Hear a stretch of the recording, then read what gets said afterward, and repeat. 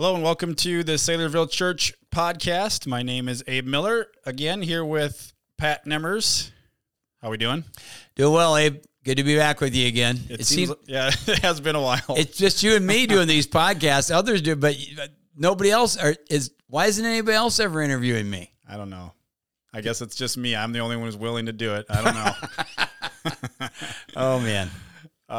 So we're going to be talking a little bit about the message from Sunday, the message you preached in Acts chapter 1, which was very simple but practical. Mm-hmm. I talked to several guys in our community group, and they said it was just very practical. That was how they said it, but it was like challenging to our hearts and stuff. And one of the things for me personally was the whole idea of the power of the Holy Spirit, which is, if you're familiar with that passage, which we can maybe talk a little bit about, but the power of the Holy Spirit. And you had made a couple of comments in there, and I'm just going to read a couple of them that were really good to me. Unless the Holy Spirit is empowering you right now, you can't see the world like God wants you to see it. It's impossible to see people and the world in the right light, which was just, the Spirit of God turns on our hearts and our minds and our eyes to see things differently, which was just really, really good. And then just being fully equipped for the battles to come. I think it was with 2 Peter. Yep. That was that part. 2 Peter 1. Yep. And then Ephesians 6, which is the armor of God. There's so many times I think in our lives, especially in my life, where it's like, yep, it's another day. Here we go. I gotta get up and be a husband and be a dad and go to work and minister to people. And how many times do I walk out in the flesh and not being Spirit-led, walking in the Spirit, which are words that we talk about. But hopefully this podcast, we want to dig a little bit deeper into the Holy Spirit. What kind of response did you get from the messages? Did that come up with other people? The Holy Spirit part? You said two things. One thing, you said simple. I like to be simple. I mean, we go deep in the Word, we exposit the Word, but at the end of the day, we want it to be very understandable. And that actually encourages me when I hear that. So the premise of the message were motivations that Christ had given the disciples before he ascended into heaven for reaching their lost world. One of them was just proof of the resurrection. I mean, if somebody near and dear to you died and then suddenly came back and was talking to you, that would be very inspiring. And the resurrection is just his resurrection itself changed their lives. The other one, of course, was what you're referring to, the power of the Holy Spirit. And then I'm looking at some of those notes myself here, because that was the last one we talked about, the power of the Holy Spirit. Yeah. So actually, the last one was just power for the mission. Because with the Holy Spirit comes power. You'll receive power after the Holy Spirit has come upon you, and you'll be witnesses to me in Jerusalem and Judea and in Samaria and to the uttermost parts of the earth, which is a virtual outline of the book of Acts. Yeah. So and yes, the other thing is you mentioned that second point, that is the power of the Holy Spirit. That was the one that seemed to resonate most with everyone for the reasons that you just said. And there was actually a verse of I threw in there in that teaching time with sandwiched between a couple of power verses in 2 Corinthians where, if anyone's in Christ, they're a new creation. Yep. And a little bit earlier it says, the love of Christ compels us. But right in between there it says, we no longer view the world the way we used to. I'm paraphrasing. And that's in verse 16. We don't think the way we used to think. So our whole orientation in Christ has changed. But the way we keep that orientation alive in the sense of being alert to it all the time is being controlled in the power of the Holy Spirit. And so that statement I made, if you'll recall, I said, this might be the only thing some of you need to hear. And I meant that. Just today I was talking with somebody who we're talking about someone who is clearly not living for God. Whether this person is an actual Christian or not, it's almost impossible to know. It's really one of those God knows deals. And he's making some decisions like life-altering decisions right now. And he's doing that clearly not being led by the Spirit of God. And, it's just a scary place to be. And I would say to anybody listening, if you're not walking in the Spirit, being led by the Spirit of God, you're not prepared to make this life-altering decisions. You're just not. Yeah. And so now it's just a matter of what does that mean? Yeah. Okay, so talking about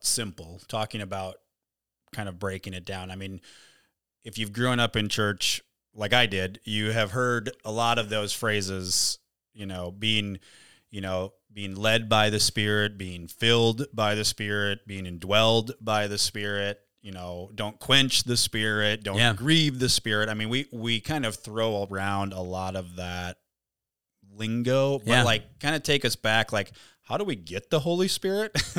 I mean, the Holy Spirit is now living in you. Like, how does that happen? And then what are some of those words mean? Give us a little bit of some definitions of. Yeah. Well, let's bring it all the way back. Who is the Holy Spirit? He is God, and we know He's God because the Scripture speaks of Him as such.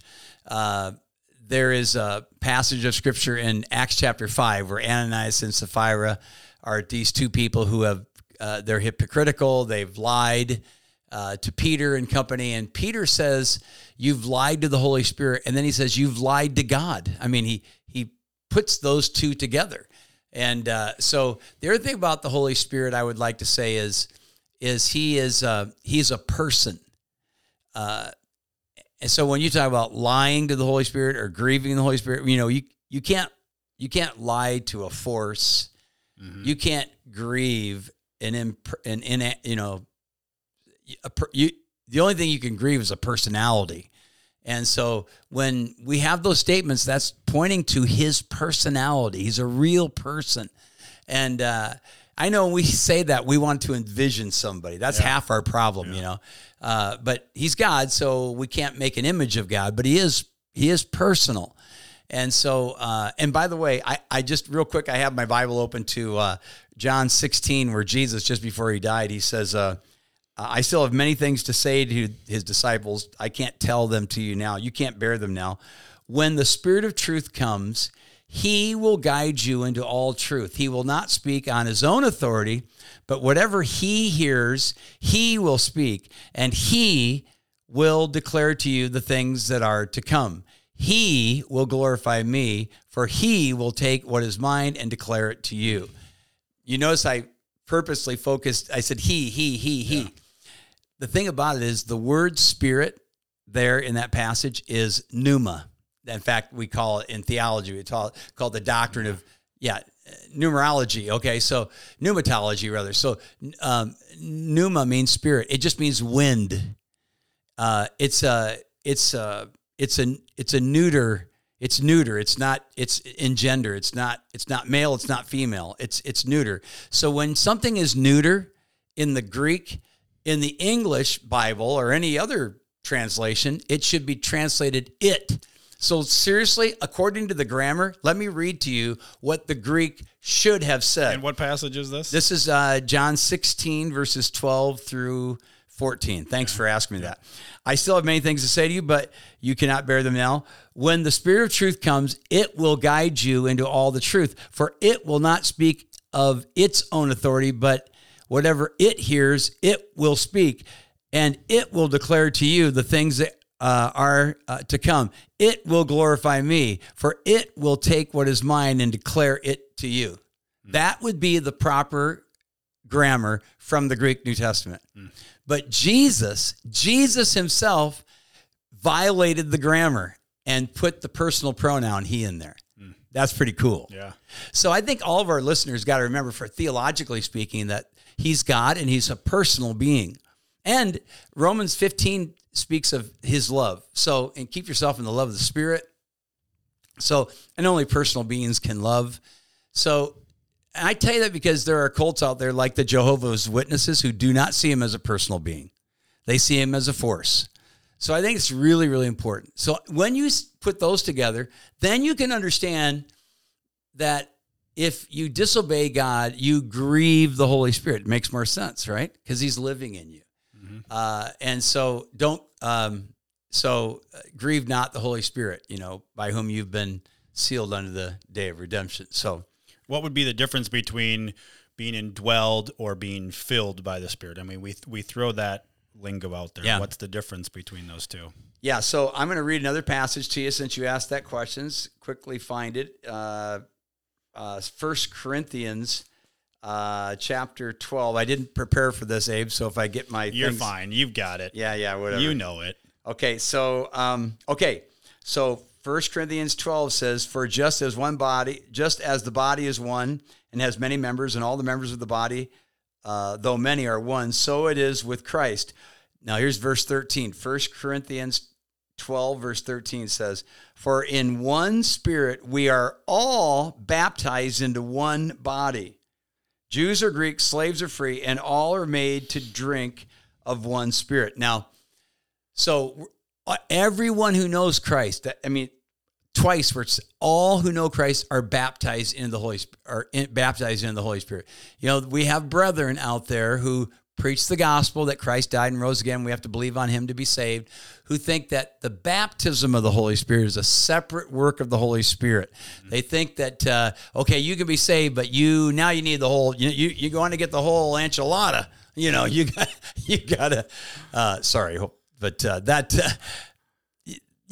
to have this extra blessing. But we're told very clearly, 1 Corinthians 12:13, everyone who knows Jesus has been baptized in the Holy Spirit. And with that baptism comes the indwelling. 1 Corinthians 6:19 says, "What, don't you know your body is the temple of the Holy Spirit who is in you?"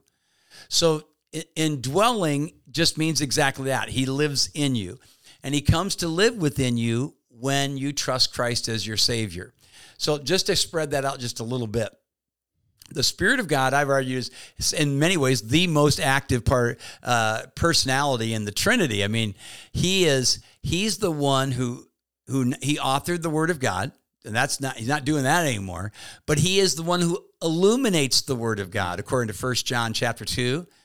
He makes the light come on when we read it. Okay, so he's the one who indwells us at the point of salvation. And before we're saved, he's the one who convicts us. Jesus said in John 16, the Holy Spirit will come to convict the world of sin and righteousness and judgment. Of sin, because they don't believe in me. So he convicts. And according to John chapter 3, Jesus said, you must be born of the Spirit. So he's the one who regenerates us, he causes the blood of Jesus to be applied to our heart. I mean, this is so cool. He's the one who does all that. Yeah. And that's a one-time act. But the illumination part, understanding the Bible, that's an ongoing thing. The indwelling, that's a one-time act when you trust Jesus. But you mentioned the other thing, filling. Right. So that's a repeatable thing. Ephesians chapter 5 says in verse 16, don't be drunk with wine, which is dissipation, but be filled with the Holy Spirit. So that tells you that he's used the negative example, because what does wine, if you get drunk on wine or anything, if you get drunk on alcohol, the alcohol controls you. And that's why people do weird things when they're drunk, right? Well, it's interesting. Paul uses that as an analogy for being controlled by God the Holy Spirit. And so to be filled with the Holy Spirit, it's a synonym for being controlled. Mm-hmm. He's controlling me. He's helping me to make the right decisions, to go the right way, to say the right word, and to do the right thing. So to be filled is an ongoing thing. So just so that our audience, those who are watching or listening, know this, because it's kind of a mystery. Being filled with the Holy Spirit, isn't that when you speak in tongues? Because that's what some people think. Because you do read through the book of Acts and you hear the Spirit of God comes out and they're filled with the Holy Spirit, and sometimes they speak in tongues. But when you read the epistles in the New Testament, there's nothing that says that you're being filled with the Holy Spirit is connected to speaking in tongues. It just commands us to be filled with the Holy Spirit, Ephesians chapter 5. But here's an interesting thing, Abe. If our listeners would compare Ephesians chapter 5, verses 16 through 18, with Colossians chapter 3, verse 16, which, by the way, the Apostle Paul wrote from the same jail cell, the same two different letters that went out in two different directions. So he had, the Spirit of God was leading him as he wrote the scripture, right? Yeah. And he sent it to two different audiences. He sent it to Colossae, the Christians in Colossae. He sent it to Ephesus, the Christians at Ephesus. And here's what he says to the Ephesians. He says, don't be drunk with wine, but be filled with the Holy Spirit. And then he says, I'm just going to read it to you because it's so cool. It's better just read it word verbatim. And here's what it says in Ephesians chapter 5. And I want to show the parallel. It's so cool. And I think it's going to be helpful to our listeners. Yeah. It says, okay, so Ephesians 5, look carefully how you walk, not as unwise, making the best of time. Verse 17, therefore don't be foolish, but understand what the will of the Lord is. And then Ephesians 5:18, do not get drunk with wine, for that is debauchery, but be filled with the Spirit, addressing one another in psalms and hymns and spiritual songs, singing and making melody to the Lord in your heart, giving thanks always for everything to God the Father in the name of the Lord Jesus, submitting yourself to one another out of reverence for Christ. Now notice, be filled with the Holy Spirit, and the result is you're singing psalms and hymns and spiritual songs to one another, you're giving thanks to God and all of that. So then if you go to Colossians, again, not the same letter, but from the same jail cell, he writes the same letter. He says in chapter 3 and verse 16, let the word of Christ dwell in you richly. Parallel that to be filled with the Holy Spirit, okay? So let the word of Christ dwell in you richly, teaching and admonishing one another in all wisdom, singing psalms and hymns and spiritual songs with thanksgiving in your hearts to God, and whatever you do everything in the name of the Lord Jesus, giving thanks to God the Father through him. He's saying it's not word verbatim, but it's almost exactly the same. And that's why theologians believe in our circles, and I'm inclined to completely agree, that to be filled with the Spirit is to be controlled by the Spirit. And to be controlled by the Spirit means you're letting God control you through his word. It's the same thing. The word isn't the Spirit, but he's using the word, which he authored, by the way, to guide us. And that should comfort us. It's to know if you're in the word, memorizing the word, obeying the word, you're being led by the Spirit of God, and you can be confident of that. Yeah, that's really good. Really good. So when you, like, what does that look like practically for people when we talk about being filled? I mean, like, yes, our quiet time with the Lord, in the morning or whenever you read or whatever, and there's their time. But then there's also just, okay, like, I don't have my Bible in front of me all day long, right? So, like, what does that mean to be filled, controlled by the Spirit, like, in daily life? I mean, do you pray that? Do you pray, Holy Spirit, fill me? Holy Spirit, control me today? When you go into a meeting or you have a conversation or you walk into a coffee shop, I mean, is that going through your mind? And how because I think everybody would be like, well, yeah, I want to be led by the Spirit, but in Galatians 5, where it talks about the flesh and the spirit, and they're battling each other, right? They're at war, which it's like, okay, Abe, that was fleshly. Mm-hmm. That was a self-centered decision versus a God-centered or God-controlled decision. How does that practically play out in everyday life, or at home with my kids or my wife, being controlled by the Spirit? Okay, so great question. And in part, I answered it, but you really kind of made it practical. So if I'm in the Word of God and the Spirit of God authored it, and if being filled or controlled by the Holy Spirit is the same as being filled or controlled by the Word of God, then I need what in me all the time? I need the truth in me. I never leave the home without reading my Bible, not because I'm more godly than somebody else and that makes me more special. I just know myself. I need that fresh infilling of the truth, and the Spirit of God is leading me so that I can discern that fleshly thought versus the spiritual thought. You're not going to know unless you know God's word. Yes, there is some things that are just very apparent, but I think on some of the finer points, you can tell whether you're making the right decision versus the wrong decision. You asked the question, do you pray that you be filled with the Holy Spirit? Well, I don't normally. I guess I have prayed that, and I've certainly prayed it for others. But by that I mean I'm praying that the Word of God in them is controlling them, as the Spirit of God is controlling them by way of the knowledge of the Word of God that they have in them. And I'm praying the same thing for myself. And so, I think we all would like to have the big experience, the big bop from heaven. It's like, oh man, that was and then I saw the lightning bolt, and I do think God once in a while condescends to our level and just throws something pretty cool out there. I've got enough stories to fill the next 3 hours on that. And I love that. Would I like to have that every day? I guess, yes. But what I want more than anything is to know I'm being led by God, the Holy Spirit. And so I don't worry about that if I'm in His Word. So then we boil it down to general life decisions that you have to make. Some of them aren't really spiritual, and then you just make a decision. But I think even in those things, God's leading versus, not spending time with God and then hoping somehow by a flip of the coin you'll make the right decision. That's just stupid living is what that is. Yeah, and I've heard you say that before of people like, they're moving or they got a job somewhere and it's like, well, have you been spending time in God's Word? Have you been praying about it? Have you been seeking counsel? Have you been confessing sin? I mean, all of that is coming into play, right, when it comes to decision making. Yep. Versus like, I just feel like we need to leave or go somewhere and like, based off of what? Yeah. Based off of your feelings. And that's usually what it is. And you've also heard me say that feelings should be if our life is a train, the feelings should be the caboose, not the engine. The problem is most Christians make their feelings the engine because they're not in the Word of God.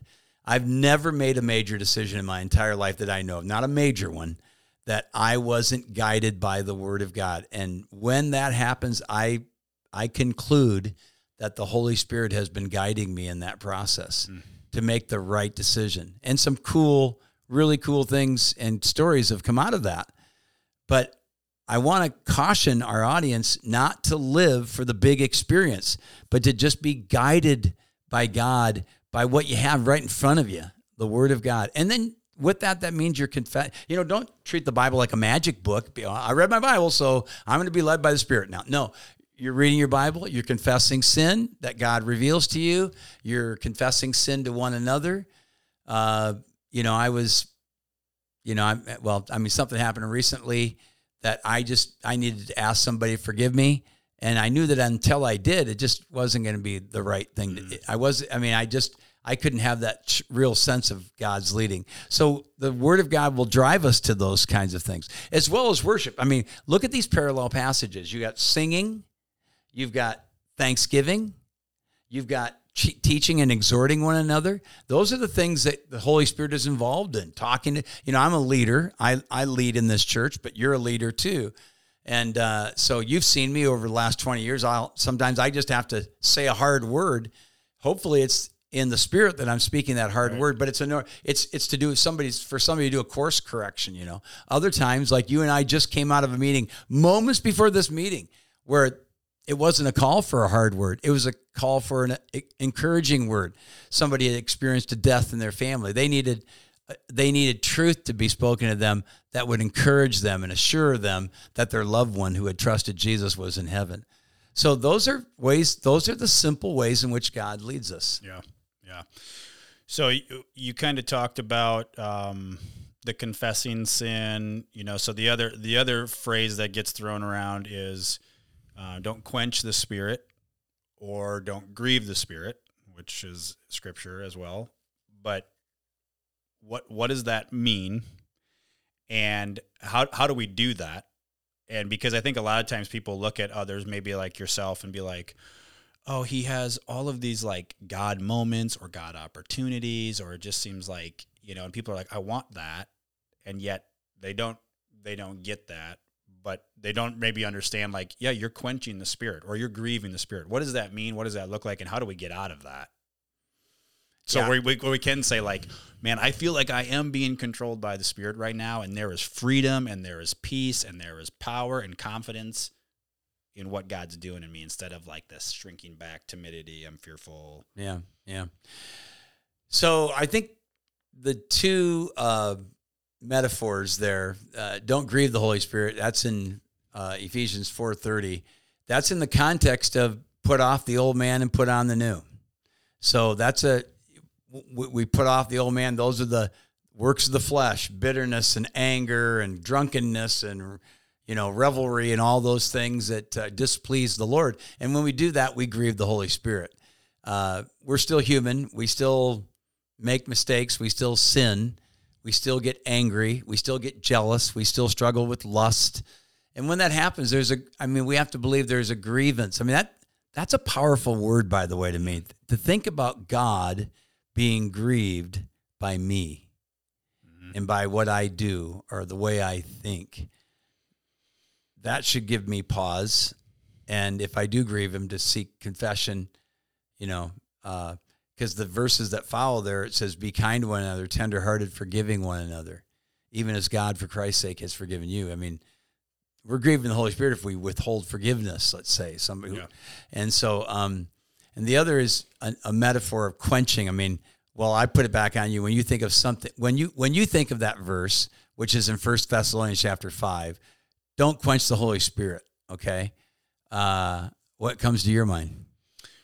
Thirsty, water, fire, put the fire out. Okay, so you're thirsty like I am right now. I forgot to bring my water. So I have a little bit. No, thanks. I don't need your backwash here, okay? I want the real. Yeah. So water quenches dryness, but in this case, it's a negative. Don't quench the Holy Spirit. So the Holy Spirit is one of the symbols of the Holy Spirit in the New Testament is fire, and Acts chapter 2, and so I think that's probably the symbol that Paul has in mind. And so if the Spirit of God is a fire burning, not out of control, but, stoking us for God's glory, and if we quench the Holy Spirit, what does that mean? I think it means a truth that comes at me. Again, this is in that 1 Thessalonians passage where it says, don't despise prophesying. That's the preaching, teaching of the word. Be thankful for everything. Be thankful for everything. For this is the will of God in Christ Jesus. There's just several teachings there. And then he says, don't quench the Holy Spirit.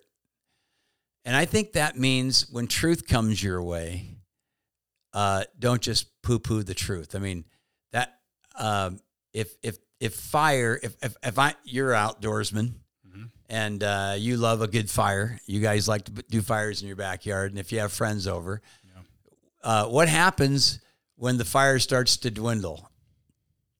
I mean, you say, well, we just get a little closer to the fire. That's one thing you can do. Or you could throw a couple logs on there. Right. and everybody stays where they're at, and you're feeling the warmth. Yep. So God is constantly throwing logs on our fire with our pastor, with his word, with our parents, with people that are speaking truth into our lives. And when the logs are coming at, we're the fire, and we're knocking the logs off this way, that's quenching the Holy Spirit. We're dimming his effect in our lives. So I think the word there is when somebody's speaking truth to you, don't poo-poo it. Listen, God has a reason that person's in your life and saying something to you. And so you take it in, and then you can determine whether it's true or not. And if it is true, you better let that log come on your fire. Yeah, that's really good. That's the first time I ever thought of that analogy, by the way.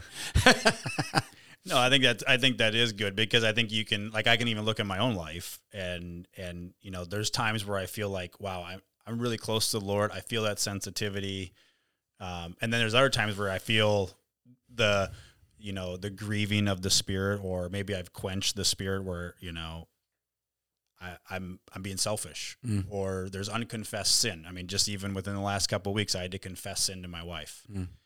But I think that impacted my time in the Word, right? Because it's like there's something not right here. There's something that is affecting this, and you need to deal with it because you are grieving the Spirit. Yeah, and the Spirit, like you said, is not able to speak to me like He wants to, and how I need to take it, because I have blinders on. I have sin, and I have unconfessed sin that needs to be dealt with. And I think that's, which I think is a great challenge for anybody who's listening. Like, if you're feeling dry, if you're feeling like I'm not close to the Lord, then to really ask some of those questions. Am I grieving the Spirit? Am I quenching the Spirit?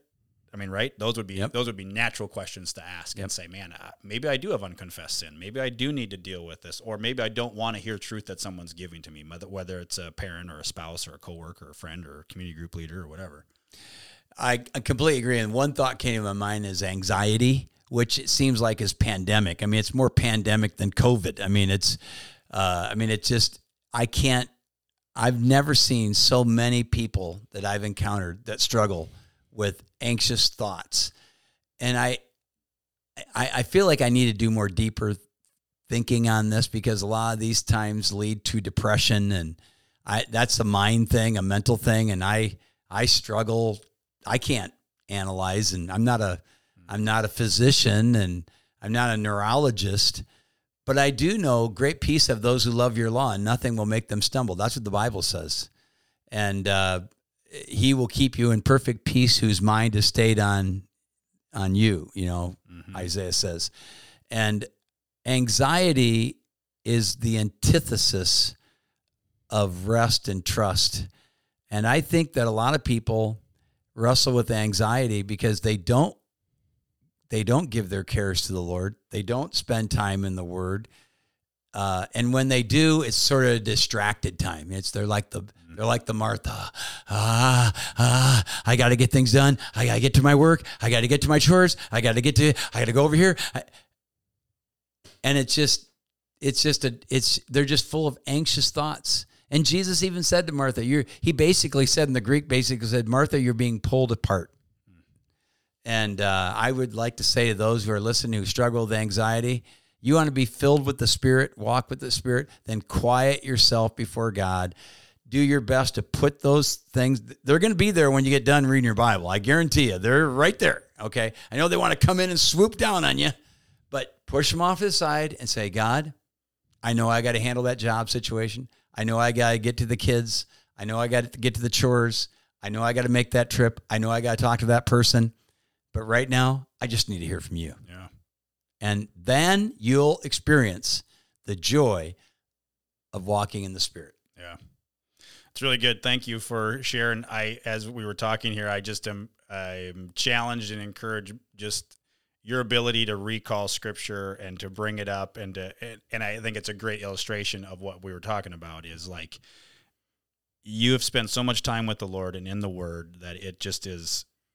It's constantly coming to your mind. So when you're thinking of decisions or communication or what the individual needs right now, I mean, like that Scripture is just popping into your head, which is always a challenge to me. And I love it that you even this wasn't like super well planned out, but I mean, you're just like, yep, you're just cranking out verses that it's just become a part of you. And that is the truth flowing through you, which helps you, walk with the Lord and give you leading, right? Being controlled by Scripture, which is a good challenge.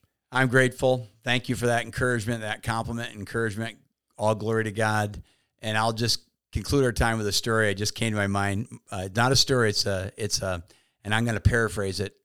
D.L. Moody, who was not a theologian. Anyway, he's an evangelist, and he was kind of a country bumpkin evangelist, but thousands came to Christ under his preaching, and people were just drawn by the power that he had in the Word. He loved the thought of the Holy Spirit guiding him. And he said, we are all leaky vessels, so we must stand under the spigot of the Word of God, something like that, to be filled with the Spirit. And that's a total butchery of what he said, but the idea is, I love that idea of we're leaky vessels. Yeah. So I need this just like you do.